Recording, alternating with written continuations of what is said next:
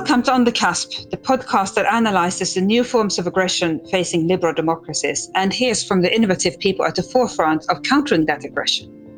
I'm your host, Elizabeth Braw, and I also lead RUSI's Modern Deterrence Project, which studies such hostile activities. You can find On the Cusp wherever you find your favorite podcasts. And to learn more about modern deterrence, visit rusi.org/modern deterrence, where you can also sign up for our mailing list. And you can tweet me too. I'm at Elizabeth Braw. Many thanks to our partners at Willis Towers Watson for making this podcast possible. Now, the hostile activities facing our countries include the spreading of disinformation that, for example, prompts people across Europe to attack 5G antennas. Yes, that's right. All over Europe, people are sabotaging 5G antennas and attacking engineers installing them. So far, for example, nearly 90 antennas have been attacked in the UK alone. And people staging these attacks, conducting these attacks based on inaccurate information that 5G technology somehow spreads coronavirus. Now, who's spreading such disinformation? Many unthinking internet users, of course. But researchers have also found evidence of an organized campaign that looks a whole lot like what Russia did during the 2016 US election campaign. My guest on this episode is Damian Collins. Damian, who has been an MP for the Conservative Party for 10 years, chaired the Committee for Digital, Culture, Media and Sports between 2016 and 2019, and in that capacity made a phenomenal effort to investigate and tackle disinformation. Indeed, I dare suggest nobody in the UK has done more than Damian to counter disinformation. But sadly, judging from the attacks on 5G antennas and much else, the work is far from done. Damian, there has been just an avalanche of odd rumors on social media over the past few weeks. I'm thinking, for example, of the very peculiar rumor that went around about the Prime Minister of Finland, Sanna Marin, who had supposedly said something highly negative about Donald Trump. And that went around, it went viral, and of course there was no truth to it. And then there was the very odd conspiracy theory about 5G and coronavirus that hasn't just been a rumor, but has actually led to people setting fire to 5G antennas all over Europe. And it all sort of leaves one with the impression that there is no way we can stop disinformation. It spreads and it takes on a life of its own. Have we lost the battle against disinformation and misinformation? No, we've not lost the battle, because I think there's more we can do that will put us in a better position to combat it. And I think we also are much more aware of the threat and the fact that there's so much scrutiny now and of disinformation, different organizations looking to identify disinformation networks. I think we understand the nature of the threat in a way that we just didn't do 3 or 4 years ago. But I think what you've rightly highlighted is that people are acting based on disinformation. Some people used to say, well, people see fake news on Facebook, do they really believe it? But the 5G is an example of how people really do, and they are persuaded to go and commit violent acts as a consequence of seeing that disinformation. I think for me, those real world consequences highlight why it's so important that we do something about it. And we means everybody, clearly. And you have been at the forefront of trying to do something about it. You have been investigating disinformation. You have been pleading with social media executives to come and testify before the DCMS committee. But I think it's fair to say, despite those valiant efforts, and by the way, I recommend that everybody read the DCMS committee's report on disinformation. It's fantastic. But despite those efforts, not very much has happened. And I think raises the question, who should do something if not even the legislative bodies of significant countries can change this situation? Well, I think some things have happened since then. But I think my concern is that the sorts of abuses that we saw in 2016, the American presidential election, that we've seen in the years since in terms of networks of disinformation, we certainly see during coronavirus. Not enough has been done to check that, although there have been some reforms. Some countries have introduced laws on disinformation. In France, they have a disinformation law that works during elections. The UK government has published its white paper on online harms, and we expect in due course a government bill. But there still needs to be more done now, and that requires, I think, probably governments to create frameworks for regulation of social media companies. But the social media companies could also do more themselves now to combat this. and to recognize that they have a responsibility, they have a role. There may be 2 billion users on Facebook. They all have a right to their opinion. But the reason those opinions reach large audiences is because those opinions are promoted and recommended and ranked by the social media companies. It's the tools the social media companies have created that help those news and opinions reach very large audiences. And that's where they have a responsibility to actually do more. Should be their responsibility to combat the spread of hate speech and disinformation that can cause harm on their platforms. And I certainly, in the case of Facebook, I think they need to do a lot more than they've been prepared to do so far. UK politicians, I think, have possibly a chance to influence Facebook, given that the head of policy at Facebook is one of your former colleagues, Nick Clegg. And can I wouldn't want to put you on the spot, but can I ask you, how do you think he has done so far in addressing your concerns? I think it's been disappointing, I think, Facebook's response. And I think Facebook's response to the more recent challenges around of hate speech online has been disappointing. And this isn't, for me, I think what we're seeing is it's a difference of policy and approach. It's not just a social media company saying, well, in America, we can't be held legally liable for harmful content. We can't, it's not our job to regulate speech. There are free speech rights and amendments in America, and the First Amendment in American law, means we're very limited in what we can do, because that doesn't really follow. YouTube and Twitter have taken a different position on some of these issues. Now, those services are not perfect, but we've seen Twitter saying that they will call out speech on Twitter that they think is harmful, even if that has come from the President of the United States. They've banned political advertising. YouTube were prepared to take down deepfake films from the platform, not just flag them as disputed, but to remove them. But YouTube have got rid of micro-targeting for political adverts. So you can't micro-target on YouTube, but you still can on Facebook. So there are reforms that companies have been prepared to take. And I think we need Facebook to do more. So I don't think Nick Clegg being there has got Facebook into a better place compared to the rest of Silicon Valley. I still think that if you were an organization wishing to hijack social media to spread disinformation, you could probably do that more successfully and with less interruption on Facebook than you could on other popular channels.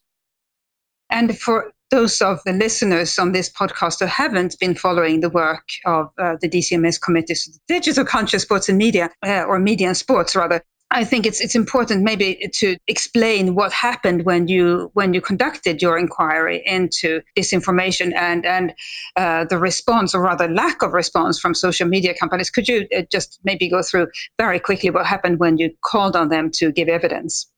Yeah, absolutely. I mean, it's often a very frustrating experience when you ask them to give evidence. They don't really accept the premise of the questions that they're asked, that there's a problem that they could do something about. They largely fall back on saying that they're doing something about it. I think if you take the line that Nick Clegg trots out now, he says that that 90% of the hate speech that Facebook removes, they discover for themselves. Well, I mean, that's not the same thing as saying 90% of hate speech on Facebook is removed. It's only the stuff that Facebook define as being hate speech that they are prepared to remove. Out of that amount of content, they find 90% of it.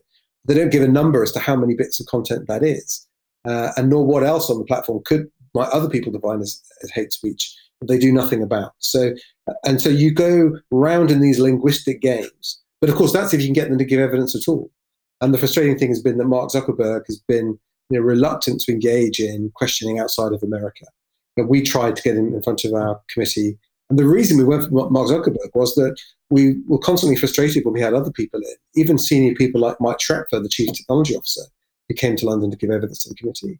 Is we're constantly being told by people that they don't have that information. They're not cited on that question. When Monica Bickett gave evidence to the committee, we asked her whether Cambridge Analytica had acquired Facebook data, and they said no. And yet 6 weeks later, it turned out that yes, they had. Now, are people just not briefed? Do they not know? And yet we know that the concerns around Cambridge Analytica have been discussed within Facebook for at least 18 months before that point. So that's why it's a frustrating process. And the question you keep coming back to is, do these companies believe that they really are accountable to external bodies, be it parliamentary committees or government regulators or whoever? Or do they think they're ultimately just accountable to themselves? And, I think at the moment we're seeing the limitations of the structures they've put in place to self-regulate. They've created a much fanfare, this oversight board with senior people from around the world being recruited to sit on this oversight board that has been briefed as being like a Supreme Court for Facebook. And so people are saying, well, now in the midst of all these concerns about hate speech, particularly around the Black Lives Matter protests in America and around the world, why isn't the oversight board calling for Mark Zuckerberg to do more? But then when you look at the constitution of this body, you realize it's got no power to really initiate inquiries. Its job is only really to determine whether, if Facebook remove content from Facebook, they've done so in line with Facebook's own guidelines. They can't recommend changes to the guidelines. And in fact, in their constitution, it says that they should take no account of local laws when making their decisions. So even if a certain piece of content might be considered to be harmful and illegal within a country, unless it breaches Facebook's own guidelines, they don't have to do anything about it. And it can't be right, I don't think, that these sorts of bodies and structures can trade and operate in such a way whereby they have sole access to the information about what goes on within the company. No one can audit and inspect them externally. They're only held to account by their own rules, and they've got no legal liability or responsibility to intervene beyond that. And I think that environment has created this perfect place for hate speech to thrive. And it's so interesting that it's a completely different setup from what we have for other, what we might call critical services to our society, from water to power to education to transportation, where we have regulators who have to be consulted and who have a say in what is permitted. And the question the idea has been raised a number of times that there should be a regulator for social media companies. Do you think, first of all, do you think it's a good idea? And do you think, second of all, that it would fly? Would it even be possible to get such a thing through Parliament? Well, I think it would. But I think you touched on other industries there, and that's absolutely right. There are well-established principles in some industries that the polluter pays, and that there are strict guidelines for companies where we know there can be hazard in the work that they do because of the nature of that work. There are standards we expect them to follow. That doesn't mean to say we're anti those industries. It just means that because we recognize those industries have a wider impact on society if something goes wrong, there are standards that have been set by them, and there are independent bodies that determine whether they're meeting those standards or not. And we could absolutely create that for social media. And I think we should. In some ways, the technology sector has grown so fast. It's grown faster than our ability to keep pace with the oversight that should be there. But I think a good analogy is broadcasting. There was a recognition really from the 1930s onwards that radio and then television was a very powerful medium. The people that had the licenses to use that media had great power to communicate directly with people in their homes instantly around the world. But with that power should come some sort of responsibilities as well, some checks and balances on the way that it was used. The requirement of standards of fairness and partiality, taste and decency were met. And we created regulatory bodies with power set by Parliament to do that job. There's no reason why we couldn't do the same thing for social media as well. We're not saying, no one would say that we don't have free speech in broadcast media. We do, but there are limits on that free speech, and those limits are set around the harm that speech can cause other people. We have a situation on the internet now where Mark Zuckerberg says, well, yes, the limit on free speech is the harm that speech causes other people, but he is determining what that harm is. It's not being determined by Parliament or society, and that's the problem. I think the intervention needs to be around speech that causes harm, but it can't be left to Mark Zuckerberg to determine what that means.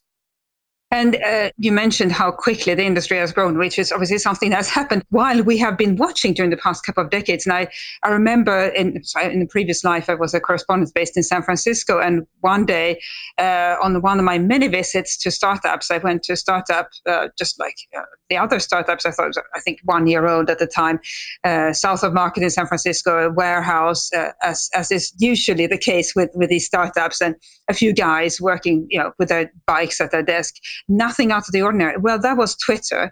And this is not just within my lifetime, within the lifetime of my career. And yet it has grown. This company, along with Facebook, obviously has grown to enormous importance, to the point, obviously, that the President of the United States uses it exclusively to communicate. But can I just follow up on your previous point? Do you think there is enough appetite and urgency in Parliament around the world to legislate regulation of social media companies? I mean, it's fantastic that people like you call for it, but is there a majority, do you think? Well, so we're starting to see. So obviously in Germany, the German hate speech laws were brought into force online as well. So content that breaches those laws creates liability for the social media companies. France has done it where a judge can rule a piece of content as being disinformation during an election period and require it's taken down. Singapore has done something similar, but with a government minister making that decision. Australia have legislated to require the companies to remove violent content. And so I think we're seeing parliaments around the world making those decisions. I think what's happened now is coronavirus has put this into a sharper focus, because we're talking about disinformation that can affect public health. And I think that's led to a new definition of what imminent harmful content means.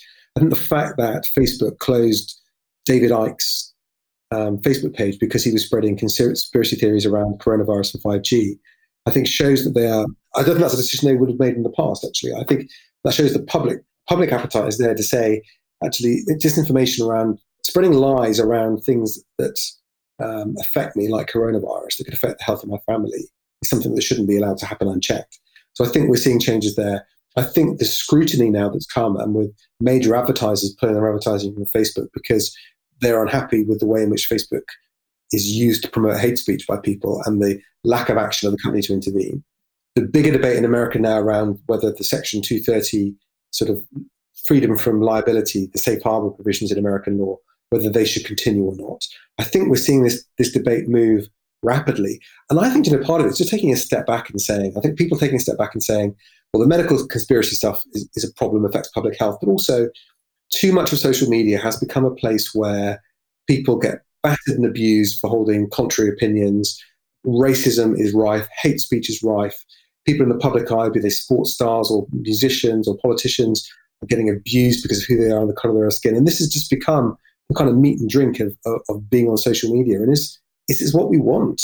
And also, is it right that the companies should profit out of this by creating an environment which is holding people's attention, drawing them in, and in many cases recommending and directing them towards this hate speech, and yet they have no obligation to do anything about it? Is this right? If Facebook is the kind of digital town square, as people have spoken about it, you've got a question at the moment how healthy a place that town square is. Is that the sort of environment you'd want to spend your time? And therefore, I think public attitudes on this is shifting, and if the public shifts on this, then parliaments will shift too.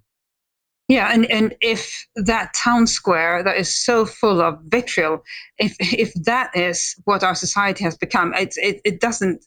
It's quite depressing to think of our society, which is the most highly educated. Well, we are the most highly educated generation that's ever lived on this planet globally, and in some countries, education is of course extremely high. But despite all that instruction, all that knowledge, for us to behave in this manner is actually quite shocking. And as you say, it's even more shocking that companies are making money out of it.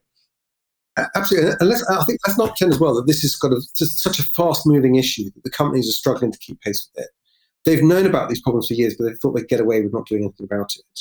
Well, I was very interested to see about 6 weeks or so ago the Wall Street Journal publishing information from an internal Facebook report from 2016 and another one in 2018, and those reports said that Facebook was directing people towards extremist content. That 64% of people that joined Facebook groups where extremist ideas were discussed did so based on Facebook's recommendations that they should do it. So they know that the algorithm drives people towards extreme content and could work to radicalize people in opinions, and they've not done anything about it. And I think that's why we're now also seeing Facebook employees and former employees also speaking out about the decisions the companies are taking. This is not something that was unforeseen. This was something that was known about years ago, and they weren't prepared to do anything about it because it didn't suit their business model to do anything about it. And we should remember it's not just Facebook, but other social media as well. I've noticed on YouTube, so I happen to be interested in East Germany and classical music, and all that ever feeds me is more East Germany, more classical music.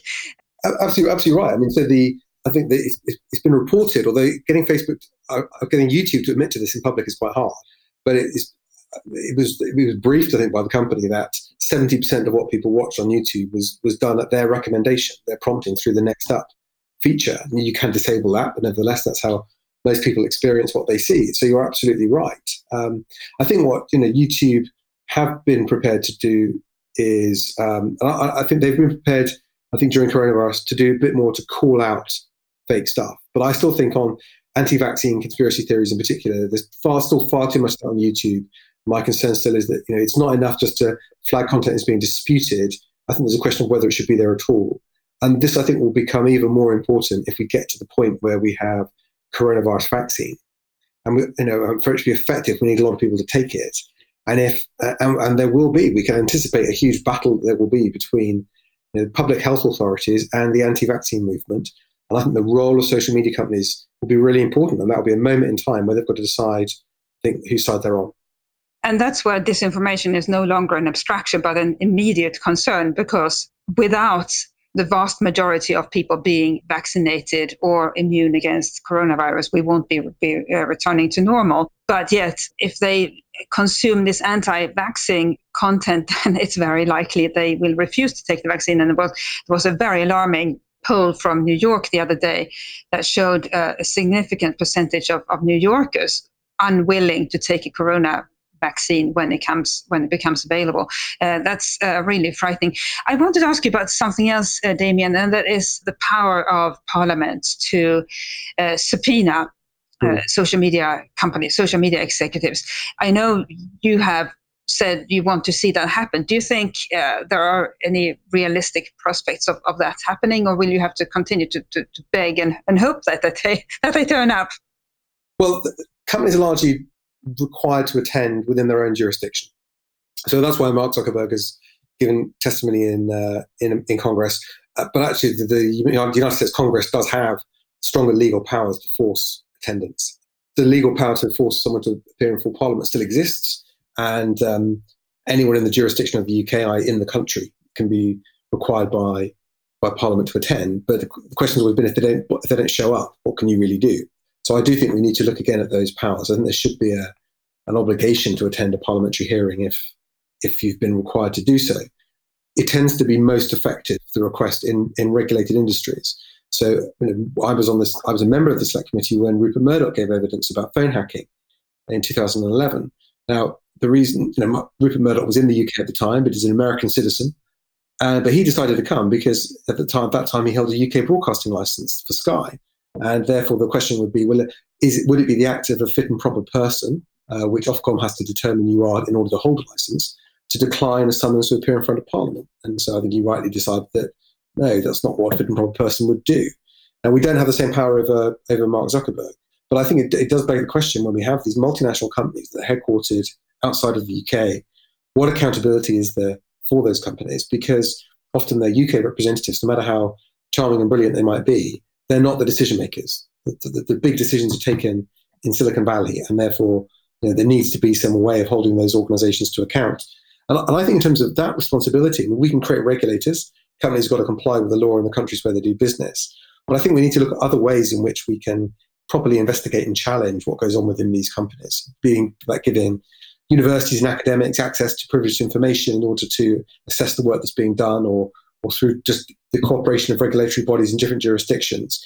These companies are so fundamental to our daily lives. I think it's important that people that run them are held to account. But so much of what happens in secret within those organizations without us having really any way to scrutinize that.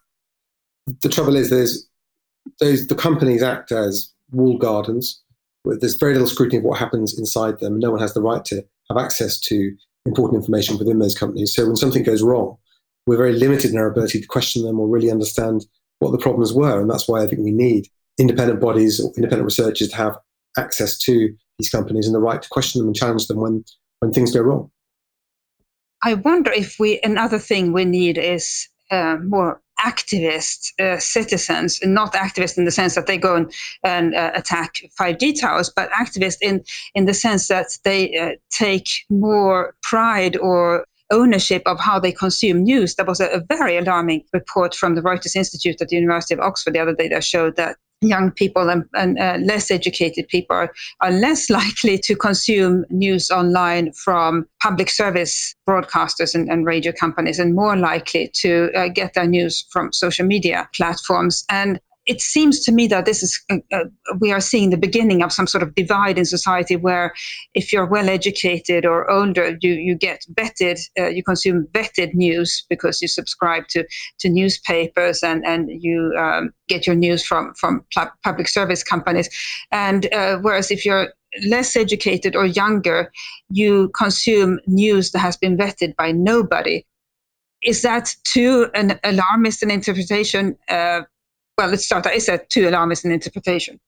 It's a concern I have that news becomes a luxury product that is consumed by people that are prepared to pay a license fee for the BBC or prepared to pay a subscription to a newspaper online.